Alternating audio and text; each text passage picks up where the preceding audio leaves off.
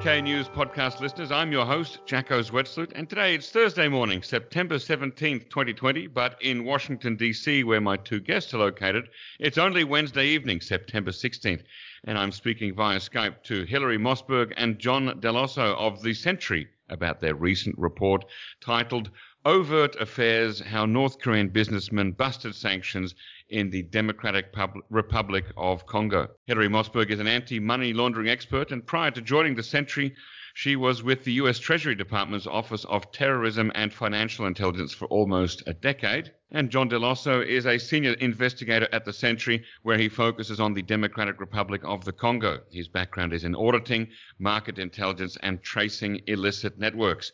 Thank you for joining me today, Hilary and John. Thanks for having us. So your report is titled Overt Affairs, How North Korean Businessmen Busted Sanctions in the Democratic Republic of Congo.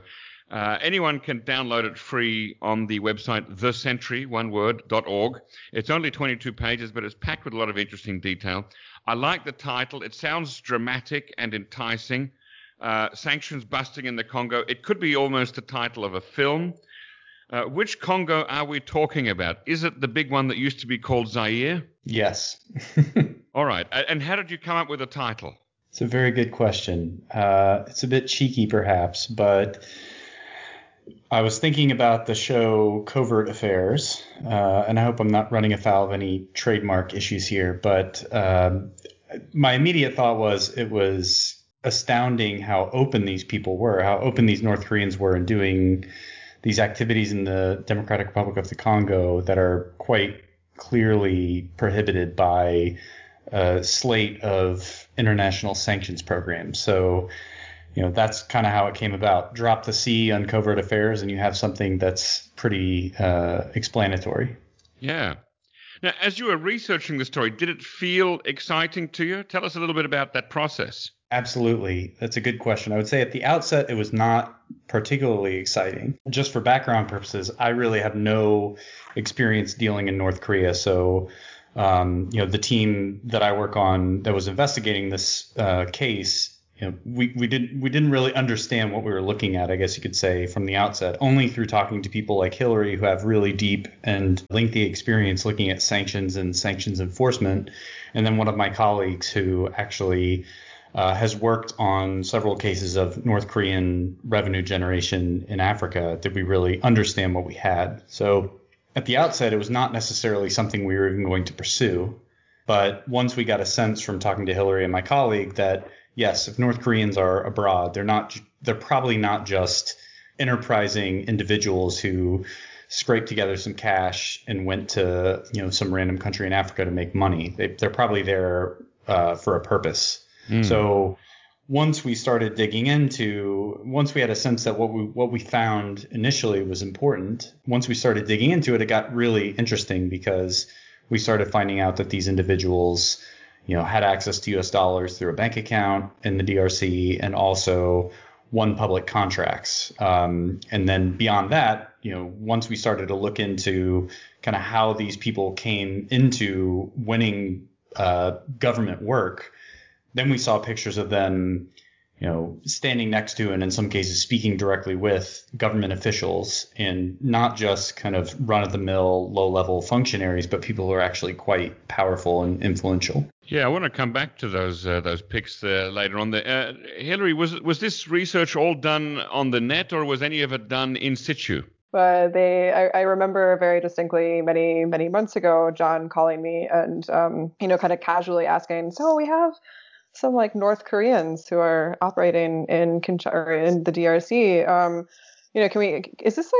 there sanctions violations that might come into play here? And I almost laughed at him because I said, yes, there are. It's one of the most comprehensive sanctions programs that exist, not just by the UN, but also the European Union and the United States. There are, dozens of sanctions programs against North Korea, and including North Korean activities outside of North Korea all over the world. So a lot of the work from my team was, researching what sanctions exist, exactly which sanctions were violated, and all of those kind of regulatory details. And then when we came to the banking details in this case, that was another kind of interesting situation that took quite a bit of research again on our part to kind of take apart the banking structure, make sure the investigators fully understood, what the correspondent banking networks looked like, what a nested account was, and also some of these banks, like the correspondent banking relationships that we were seeing in this case, were not very clear. So it took quite a bit of effort to try to get as much information as we could to fully explain the scenario. Okay, now before we get into the story in too much detail, just introduce our listeners to the Sentry. What is the Sentry and what is its mission? The Sentry is an investigative and policy team focused on violent kleptocracies in sub-Saharan Africa. We specifically focus on 4 countries at the moment: Central African Republic, the Democratic Republic of the Congo, Sudan, and South Sudan. And our ultimate goal is to make war not profitable for those corrupt actors who are in leadership positions in these countries that are profiting from the violence and human rights abuses in these areas. Our teams also look at the international facilitators who are helping these corrupt leaders move their assets out of the region. And we publish reports and also work very closely with governments all over the world, including on the continent of Africa, but also elsewhere, to push policy reforms, to make sure that it is much more difficult for these actors to move their money and steal public funds and bring light to these illicit behaviors. And how is George Clooney involved? And why did he make this his passion? Mr. Clooney is one of our co-founders with John Pendergast. He and John Pendergast have been involved in the Darfur crisis in Sudan for a long time. And the Sentry kind of grew out of previous projects that they had worked on, where they saw that the international community, namely the United States government, but also governments in the EU and the UK, had the right goals in mind of stopping violence and preventing corruption, but often there wasn't enough resources being allocated to some of these efforts. And so George Clooney and John Pendergast noticed that there were these gaps in resources and thought one way that might be successful to address some of these issues is to create a kind of force multiplier, for the public sector to use. And out of that came the Sentry. So we're staffed by, a diverse group of people, from former U.S. government employees, former investigative journalists, former bankers, all kinds of people with different backgrounds. And what we're able to do is use our various expertise and experiences to come up with more creative ways to address some of these issues surrounding, corruption and illicit financial networks. And are you aware if Mr. Clooney has optioned the film rights to Overt Affairs? We're still in discussions on that matter, actually. I can see a few chase scenes through Kinshasa. I'm available to be brought in as an outside consultant, if you like, on North Korean stuff. It's a great idea. Let's turn to the story. So, John, how did it all begin? What started you on this trail? Yeah, it was kind of happenstance. I mean, I'll be a little bit maybe coy about the precise nature of how we started on I understand. What I guess we'll yeah, exactly. But the origin story is roughly that we were informed that there was a business operating in the DRC that was substantially linked to North Korea. Mm-hmm. And from there, we just did, the standard. We tried to verify what we had heard.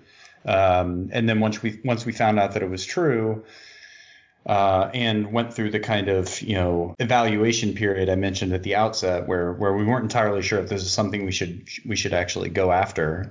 Once we got a sense that it was important, if there was a North Korean company in the DRC, then we basically just wanted to get anything we could get, any kind of public records, the typical thing that people who are, quote unquote following the money do, like when was this company set up? Who are the shareholders? Who are the directors? What's the corporate footprint? Where do they bank? All of those things. So in the case of North Korea, even though we don't have a lot of specific expertise, like this was kind of them operating in a sense on terrain that we're very familiar with. So we know how to go about getting that kind of documentation. Okay.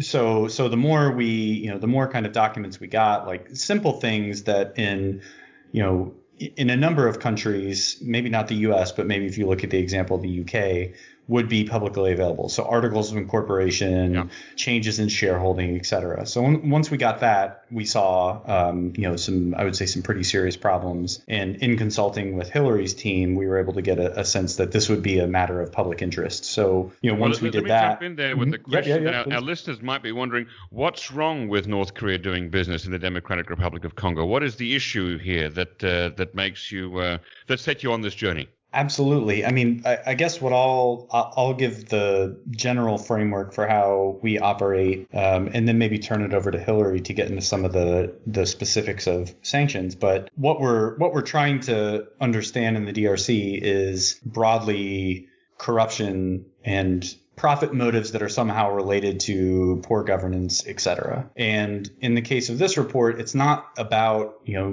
let's say, for example, what we typically see, which might be a company, let's say a multinational mining company coming in from some sort of cushy jurisdiction, probably in the West, and, plying officials at whatever level with cash and other incentives in order to secure favorable commercial conditions on the ground. In this case, it's very different. We're not talking about multinational corporations. We're talking about two guys, as far as we know. But we ground our work in what I guess you could call like international criteria that govern proper behavior, I suppose. And in this case, the criterion that we focused on most specifically was the sanctions, UN, EU, and US. And I think that having some connection to all three of those different sanctions programs is important in this case because we're not just looking at the U.S., let's say, and its own particular interpretation of how the world should react to North Korea and what North Koreans should or should not be able to do. We're talking about the international community in this case. Mm-hmm. And it's pretty clear from the sanctions programs that have been implemented by the international community that North Koreans, for example, should not have access to, or the companies they control should not have access to banking services, or should not be able to provide certain kinds of public works or statues, let's say, to entities within UN member states. They shouldn't, UN member state government bodies should not be using public money to fund those kinds of works. So that's the basis. You have to have something to ground, some sort of criterion to ground your investigation in. We don't do things just because they're interesting. We do things because there's some sort of wrongdoing that's taken place. So I think with that, I'd probably hand it over to Hillary to explain perhaps why North Korean sanctions matter. And also, John has hinted at something that's at the heart of this story, which is that North Korea was apparently selling statues in the DRC. Why is that an issue with regard to sanctions? Yeah, that's a very interesting part of the story. So, sanctions against North Korea are, as I said before, some of the most comprehensive sanctions programs that the world has ever seen. It's a kind of a unique case in human history where governments all over the world have banded together to take the very serious threat of North Korean proliferation seriously, and they've done very incredible job in an attempt to stifle North Korean efforts to raise funds, get access to nuclear weapons material, and then also just get access to any economic resources that the government could then use to further their military and nuclear ambitions. The UN sanctions against North Korea are extensive. Name an economic activity, and it's likely included under UN sanctions. And by nature of the UN sanctions programs, all of the UN sanctions programs Unfortunately, enforcement of those programs is up to member states. So the UN doesn't have its own enforcement arm. It would be nice if they had some kind of like police force to go around and enforce these things, but they don't. So it's up to the member states. So in this case, it would have been up to the government of the DRC to enforce these sanctions violations. In the case of the United States, however, the United States is much more forward-leaning and has what some describe as, extraterritoriality, which may or may not be legal in international law. But regardless, what the United States has decided is that this threat is so serious to the national security of the United States that any foreign financial institution that knowingly conducts transactions on behalf of North Korea or North Korean persons is sanctionable. And that is such a broad regulation. It is much more broad than, say, many of the other existing sanctions programs that the United States has implemented. And then, of course, they also have implemented all of the UN sanctions, just as the European Union has as well implemented all of the UN sanctions. So, we're talking about all of the, major economies of the world have basically shut off their, in theory, have shut off their financial systems from North Korean actors. And what we know of North Korean actors is that any North Korean citizen who is operating in economic activity outside of North Korea, generally speaking, is doing so on behalf of the government or the military. Almost all of the activities that have been uncovered, not just by the Sentry, but by many other law enforcement agencies and governments and other groups, are methods for the North Korean government to obtain cash, because the nature of the sanctions programs are so comprehensive. They are struggling to find to get access to funds, to cash, to carry out their various ambitions. Just to be clear here, is there any economic activity that North Korea could engage in the DRC that would not be sanctioned? So if it were, for example, buying rice or medical supplies, would that be acceptable? So there are humanitarian exceptions. However, under the U.S. sanctions, because of how strict they are, if a financial institution wanted to, so any transaction would require the use of a bank. In theory, it's very doubtful that a North Korean would show up with a bunch of cash and be able to somehow move the goods without touching the banking system. So anyways, any financial institution that transferred money on behalf of the North Korean individual would have to get a license from the U.S. Treasury Department in order to avoid being sanctionable, if that makes sense. Right. And again, UN sanctions are enforceable by member states, but in theory, yes, there are humanitarian exemptions. Okay, now back to the story here. So who are the two North Korean gentlemen who are the major players in this story? Yeah, they are, I would say, fairly mysterious at this point to us. We found quite a bit on their activities in the country, but in terms of their backstory, that's not something we've really been able to crack just yet, but would certainly like to. So there's one individual by the name, and I'm probably going to do a poor job at pronouncing these names because I'm not a Korean speaker, but Pak Hwa-song is the older of the two gentlemen, who's the majority shareholder, so 60% shareholder in this company, Kanggo Akonde, and also is listed as the manager. And then we have this individual by the name of Wang Kil-soo, who is, I think, about 10 years younger, and was a 40% shareholder, and in some documentation is listed as the technical director of the company. We don't know much about them, but it seems from the limited information we've gathered on kind of their dealings in the DRC that Pak would appear to be the person who is most closely linked to the statue projects in this kind of distant province in the DRC. He's the one we see placing the symbolic foundation stone at the statue that was ultimately erected in the honor of then President Joseph Kabila's father. And also we see him at this individual Pak at the same event, walking with the governor of that province, who we assume was responsible for commissioning Kanggo Akonde to build the statues. But then Mr. Wang Kil-soo shows up in Kinshasa speaking to the governor of that province, who's also a very important top official in the former president's political party, which goes by the acronym the PPRD. And Wong Kil-soo was kind of selling, it seems, a fairly elaborate park project to the government of Kinshasa province. There's some uncertainty around whether or not that project was actually, the government actually contracted the work, but we do know that it hasn't really happened.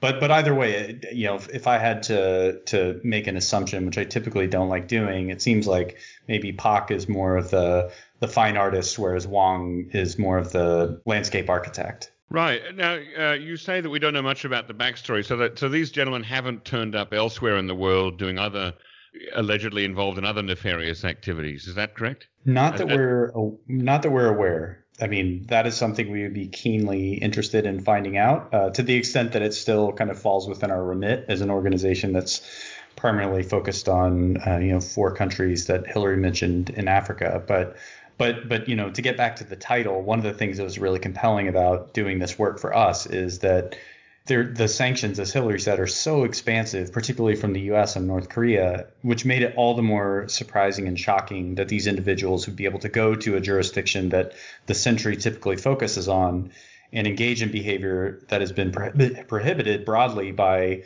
the international community, but without real concern about even doing something as simple as obscuring their national origin, using a local counterpart to act as an intermediary, like pulling a Mossack Fonseca and paying somebody in a poor part of town to sign their names to a document, be a nominee director for the company. We don't see any of that behavior, and I think that actually says a lot about governance and kind of the if you want to call it like the permissiveness of the environment in the DRC to people who are interested in busting sanctions. And that's where it kind of gets into terrain that is of interest to us, because a lot of what we're focusing on, as Hillary can tell you better than I can, is looking at some of these what you could call coercive economic tools that can be part of the foreign policy quiver and can be used to, influence whatever actions on the ground, or, whether it's to force a particular faction in a country to come to the table to negotiate for peace, or prevent, a government like North Korea from developing weapons that most of us in the world would not like to see them have.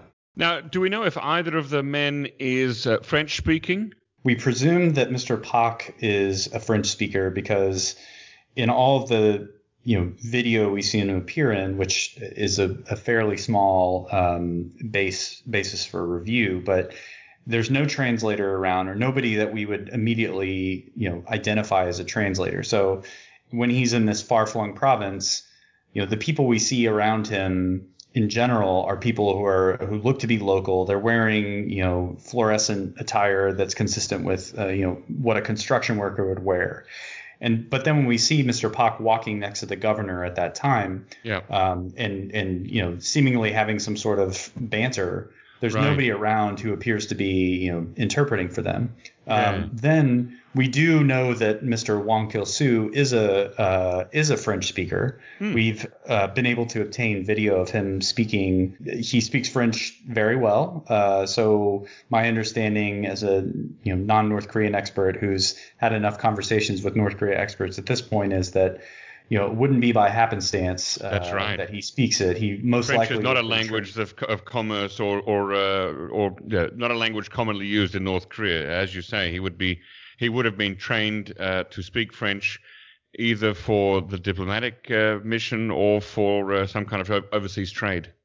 Interesting. And one notable detail that I took from the recording we were able to review is that this is a very general description, but he has I would say, African inflected accent, which to me says this is probably somebody who, has been in the region for a while, perhaps, because I got to assume that in Pyongyang at this language school, they're going to have somebody who speaks kind of the, textbook French, not using an accent that one would expect to find in Central Africa. Interesting. Now, there is this North Korean company, Mansudae Overseas Projects, that is known for doing a bit of statuary work in Africa. And in fact, South Korean visual artist and filmmaker Won Jun Che has been working on a project called Mansudae Masterclass for a number of years. He has visited all the North Korean construction sites in Africa. There's quite a few of them.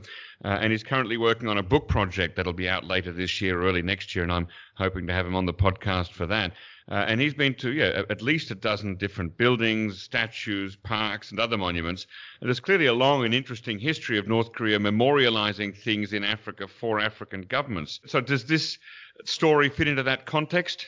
Yeah, that's a real vexing question we dealt with, particularly as people who don't have the depth of North Korea expertise, as somebody from your organization. But all I can say is that I showed some pictures of the statue to people who have spent a lot of time chasing Mansudae, if you want to call it that, and at least in the case of the one statue that's meant to be of former President Joseph Kabila's father, the response I got was that this didn't necessarily look like it met the quality standards of Mansudae work. So that's really all I have to go off of. But you're saying that nowhere in the paper trail does that name appear, Mansudae Overseas Projects? No, and that frankly doesn't entirely surprise me, even not having looked a lot at North Korea.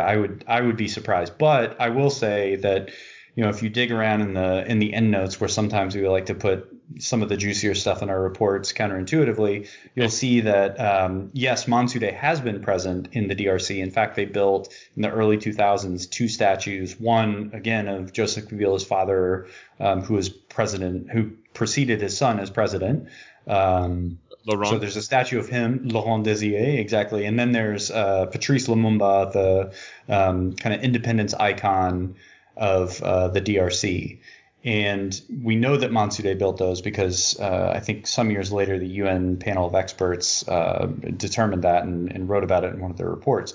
But then two things actually we found that I had not seen in the public domain previously was we were able to identify a company that at least included the terms Mansudae Overseas and I think PROJ or projects in taxpayer rolls from the DRC. And those taxpayer rolls indicated that apparent affiliate of Mansudae was no longer in business. But we were able to find a contract that had been awarded by the same provincial government that Mr. Wang Kil-su was trying to sell this fantastical park idea to.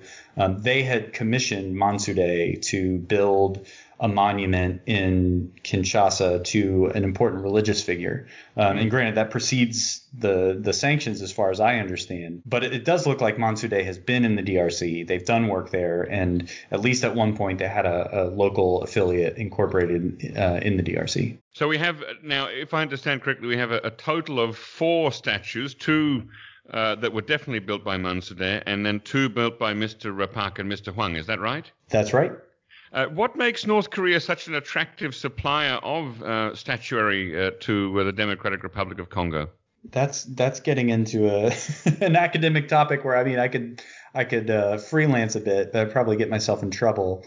So it's not just price point then. I mean, that is what I understand from talking to people and reading studies on North Korean arts, is that you have this kind of rare combination of people who are extraordinarily skilled and have really deep expertise, but what they charge is really below any competitor price point. So also, I mean, one important thing to note about North Korea is that it's had pretty lengthy relations and consistent relations with various governments in place in the DRC. So stemming back to Mobutu Sese Seko, who was kind of this really larger than life autocrat who ran the country, some would say not so well. He was very close to the DPRK. My understanding is that he even had an embedded military advisor in the presidency from North Korea.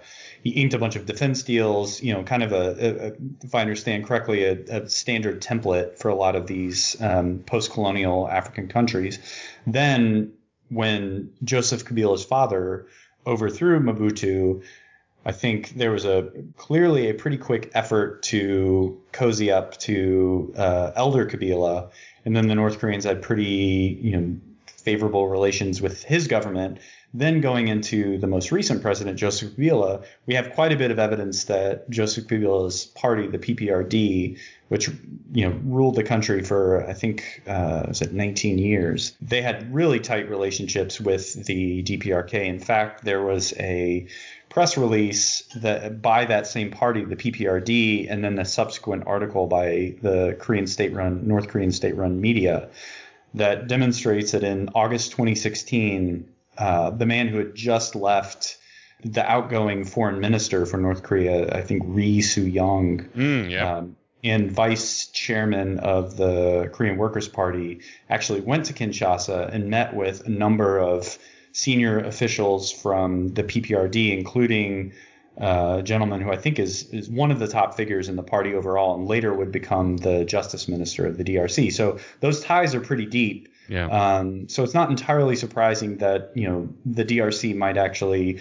welcome the North Koreans to come in and do what they like doing, which seems to be generating revenue. So once again, these two statues that we're talking about in this story, who are they of? It's fascinating. The first statue is of an individual. It's not entirely clear to me whether or not he is historical or mythical or some combination of the two, but a man by the name of Ilunga Mbidi Kilue, who is an important figure to people who come from this ethnic group called the Luba, that's Luba, and it's a fairly expansive ethnic group in the DRC.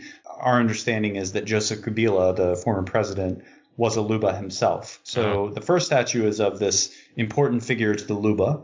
And then the second statue is of Joseph Kabila's father, Laurent Désiré Kabila. In the case of the second statue, the one of Kabila's father, it's a bit bigger than a human being, probably big enough where you'd have a crummy day if it fell on you. And then the one of Ilunga Mbidi Kilue is, I think, probably 1.5 times larger than the Kabila statue. So it's quite big. But still nowhere near the size of the Kim statues in Pyongyang, right? I mean, that's sort of your gold not standard. At all. And that was actually one detail that maybe would mean something to some of your listeners, is that just as a kind of armchair observer on North Korean public works, it seems like Mansudae, from my view, is kind of building statues and other projects that are kind of national importance and at such a scale that they generate international attention, which is why somebody like me had even heard of the name Mansudae before even dipping my toe into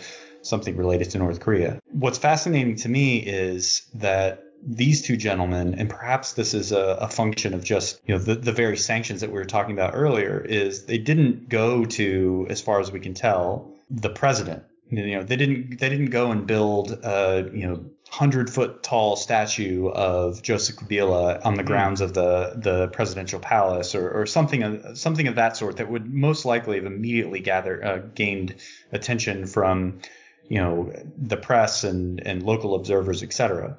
Yeah. Instead, what we see them doing is going to provincial officials, even if some of those provincial officials have important roles and duties in political parties that are quite important at the national level. So again, we don't know if that's necessarily an indicator of who these people might be, or if this is an indication of a potential strategy for avoiding the kind of attention that could really throw a wet blanket on this revenue generating activity. Do we know what they cost, what the value either of each of them altogether, what they were? No.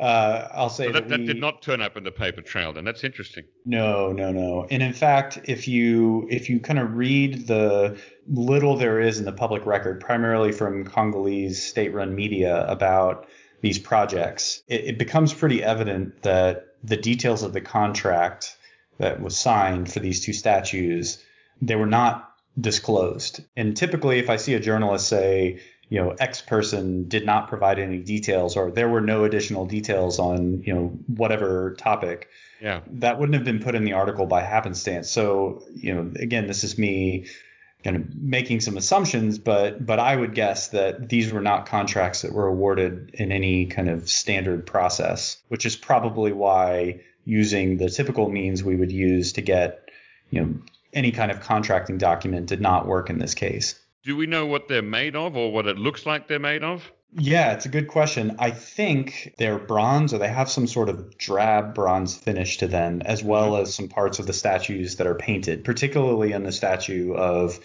Ilunga Mbidi Kilue. He has kind of a pouch that's colored brown. In some cases, it looks like they have to continuously touch these things up. And then he has a loincloth, which was painted kind of a dark brown at some point, and then a spear. And that spear was also painted at various points. So it doesn't look to me like the shiny, the cornea searing sheen on some of these Mansudae statues that you can read about in the news. But then separately, after the report came out, and I believe your NK News covered this, we were able to find some statues in Libreville, Gabon, so not too far away in Central Africa. Yeah. And the statues look a lot alike, or look a lot like the ones we found in the DRC, in the sense that they're fairly drab finish. There's some painted elements to them, like one of the statues. There are these two footballers fighting over the ball. Each little section of the ball is painted like an African flag, and these statues are emplaced at this stadium, this huge stadium that was, even inaugurated by the president, Ali Bongo of Gabon, called the Chinese Gabonese Friendship Stadium. And this was set up, as far as we understand, in advance of the African Cup of Nations. So this was no small, work. And then it just so happens that we have these two statues that look like things we found in the DRC, and they even have a plaque on them which says this artwork was produced by Pak Hwa-song. In my understanding from speaking with people who know a lot more about, Korean naming conventions and kind of how the North Koreans operate when they try to generate revenue abroad, is that it's unlikely that these are two separate people. Now, you mentioned that this activity is largely designed to create cash revenue for the state, for the North Korean state. We don't know what the costs of the two statues are because, as you said, that those details weren't given in the media reporting from Congo. But how much can we reasonably expect would be made for the North Korean state coffers by erecting two statues, one that's a little bit larger than human size and one that's about 1.5 times the human size, made of bronze? What are we talking? Millions of dollars, hundreds of thousands, tens of thousands?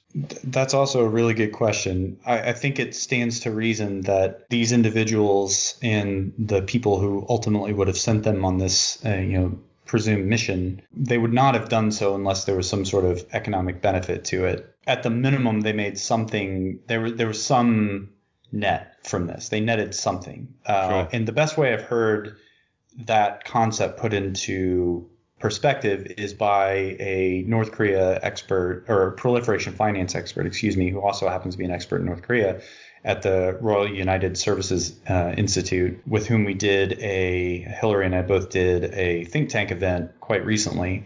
And she said, yes, the North Koreans are involved in smuggling and things of that nature, but we're not talking about a couple packets of cigarettes here. Like these are public works, and so I can't imagine it would have been something that wasn't worth it for them. It didn't end up being in some way more lucrative than smuggling a couple packs of cigarettes. We get the sense from some additional information that we've gathered subsequent to the release of the report that this would have been well worth their while. And I can't necessarily say, $1 million or $2 million, but this would have been a project that would have been attractive to the North Korean government.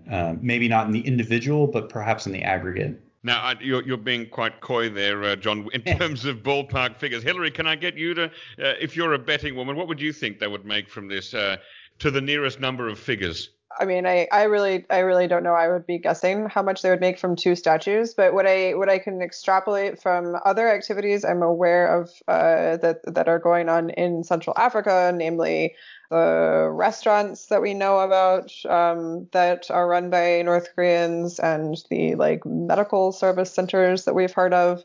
It's my understanding that, some of these projects can easily bring in $100,000 in cash that they're then able to. I mean, it's not a ton of money. It may not sound like a lot of money, but if you're able to do it, it's not drug smuggling money, that's for sure.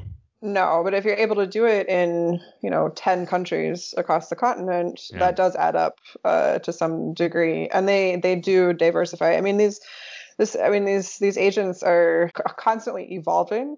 As well, to come up with the best way to raise the cash that they need, and I think they're looking for every corner of the world where there's weak enforcement to try to be successful and get and obtain cash and move it back to North Korea or do whatever it is that they need to do with it.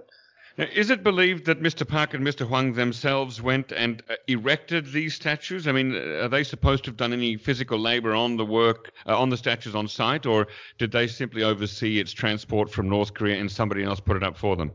From the photos we have of the work sites. Yeah, and tell us a bit about those photos and how you came across them. That's interesting. Yeah, absolutely.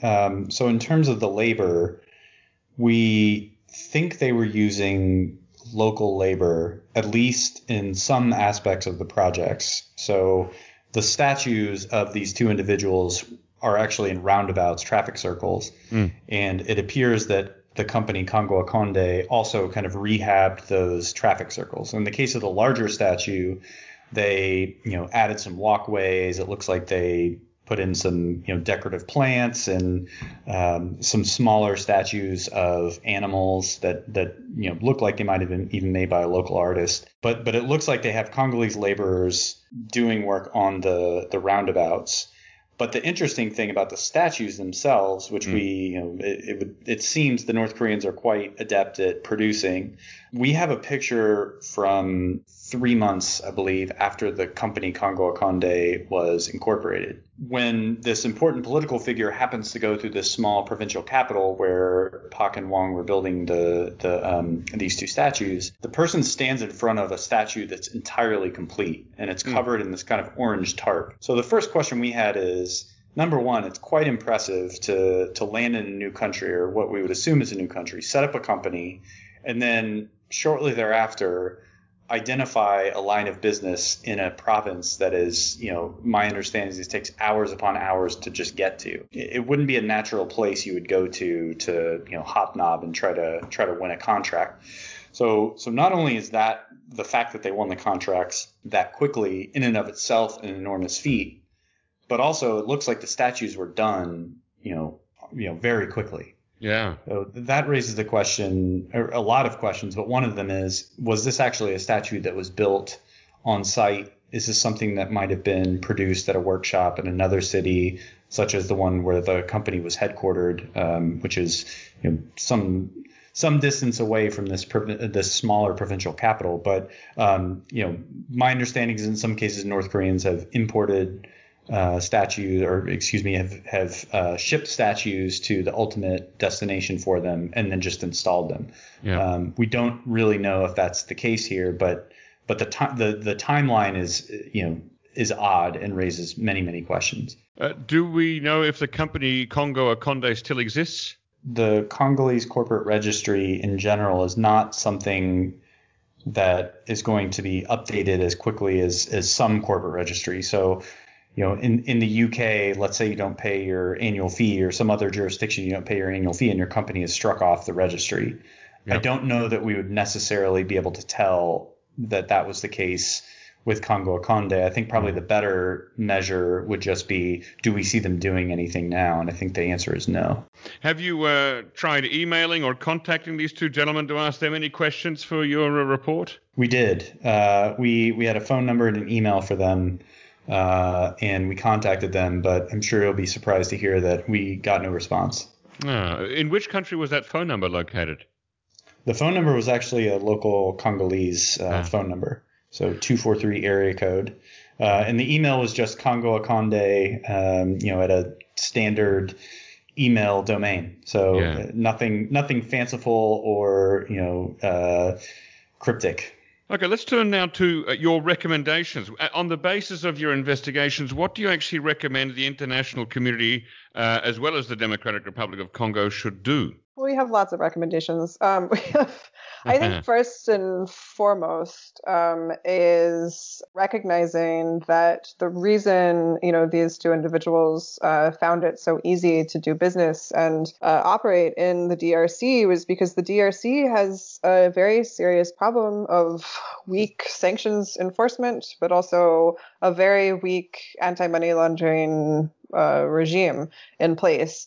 So our number one recommendation to both the DRC government, but also to the international community, is to improve sanctions enforcement and to do, if it's feasible, have the UN, the US, EU, FATF, the Financial Action Task Force, a whole number of the IMF. There's many different organizations that could do this, but to provide technical assistance to help develop Congo's infrastructure to better detect this type of behavior and stop it before it happens. A lot of their activities too were facilitated through the bank branch that they used, and so there is a responsibility on the part of the banking system in the Congo as well to make sure that all of their tellers and their customer service agents are trained fully on how to search the sanctions lists and what to do when a North Korean individual hands over their North Korean passport and tries to open a bank account. There are some very basic due diligence steps that were not taken in this case, and that is a glaring problem because yes, it's North Korea today, but tomorrow it could be international organized crime or Iranian proliferation activities or some other egregious criminality that the entire world has agreed and the DRC has agreed to sanction and has agreed that it's a problem and they should stop. But the DRC is unable to even detect that this activity is happening. So that was our main first recommendation.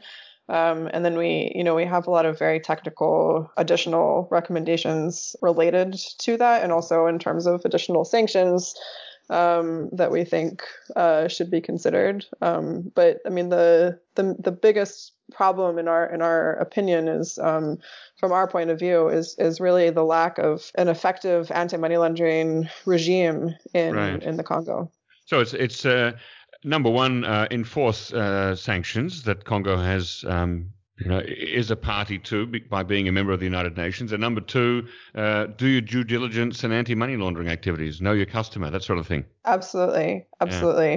Has the Sentry done other investigations into North Korea sanctions busting? Not that I'm aware of. I believe this. At least in my tenure in the last 3 years, this is the first investigation that involves North Korea. Okay. And what are you both working on now?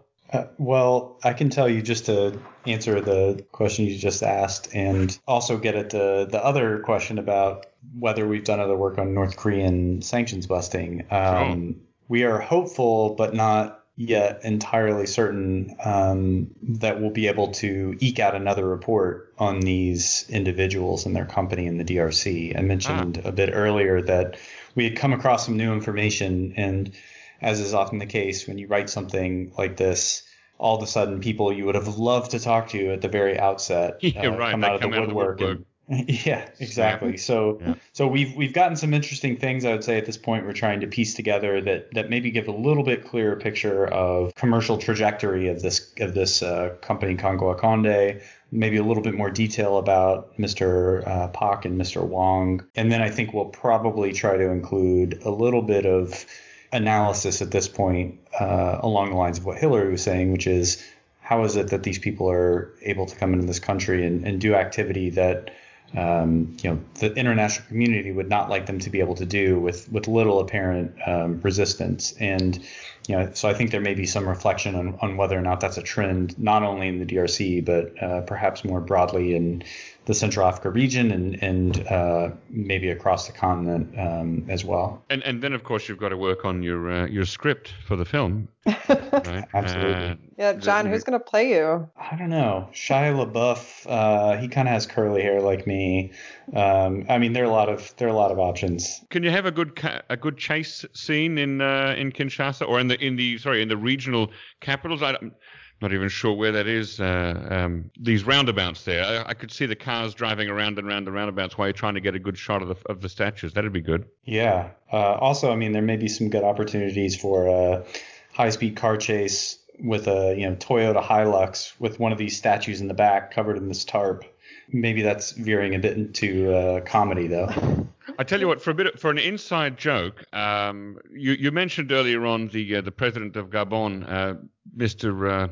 Bongo. He's actually memorialized here in South Korea because there is a brand of truck, the Bongo truck, named after that president. So it's interesting that Gabon has had relations with both Koreas, North and South. So if you want to do kind of a wink to that, you'd have to have the statue in a Bongo truck driving around and being chased.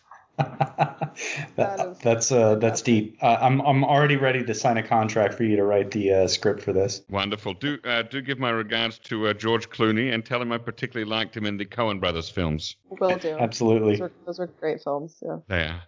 Thank you once again, Hilary Mossberg and John DeLosso, for joining me here on the NK News podcast today. And we encourage everyone to go to thesentry.org and download this report, Overt Affairs, how North Korean businessmen busted sanctions in the Democratic Republic of Congo, and keep an eye on future reports. Thank you so much for having us.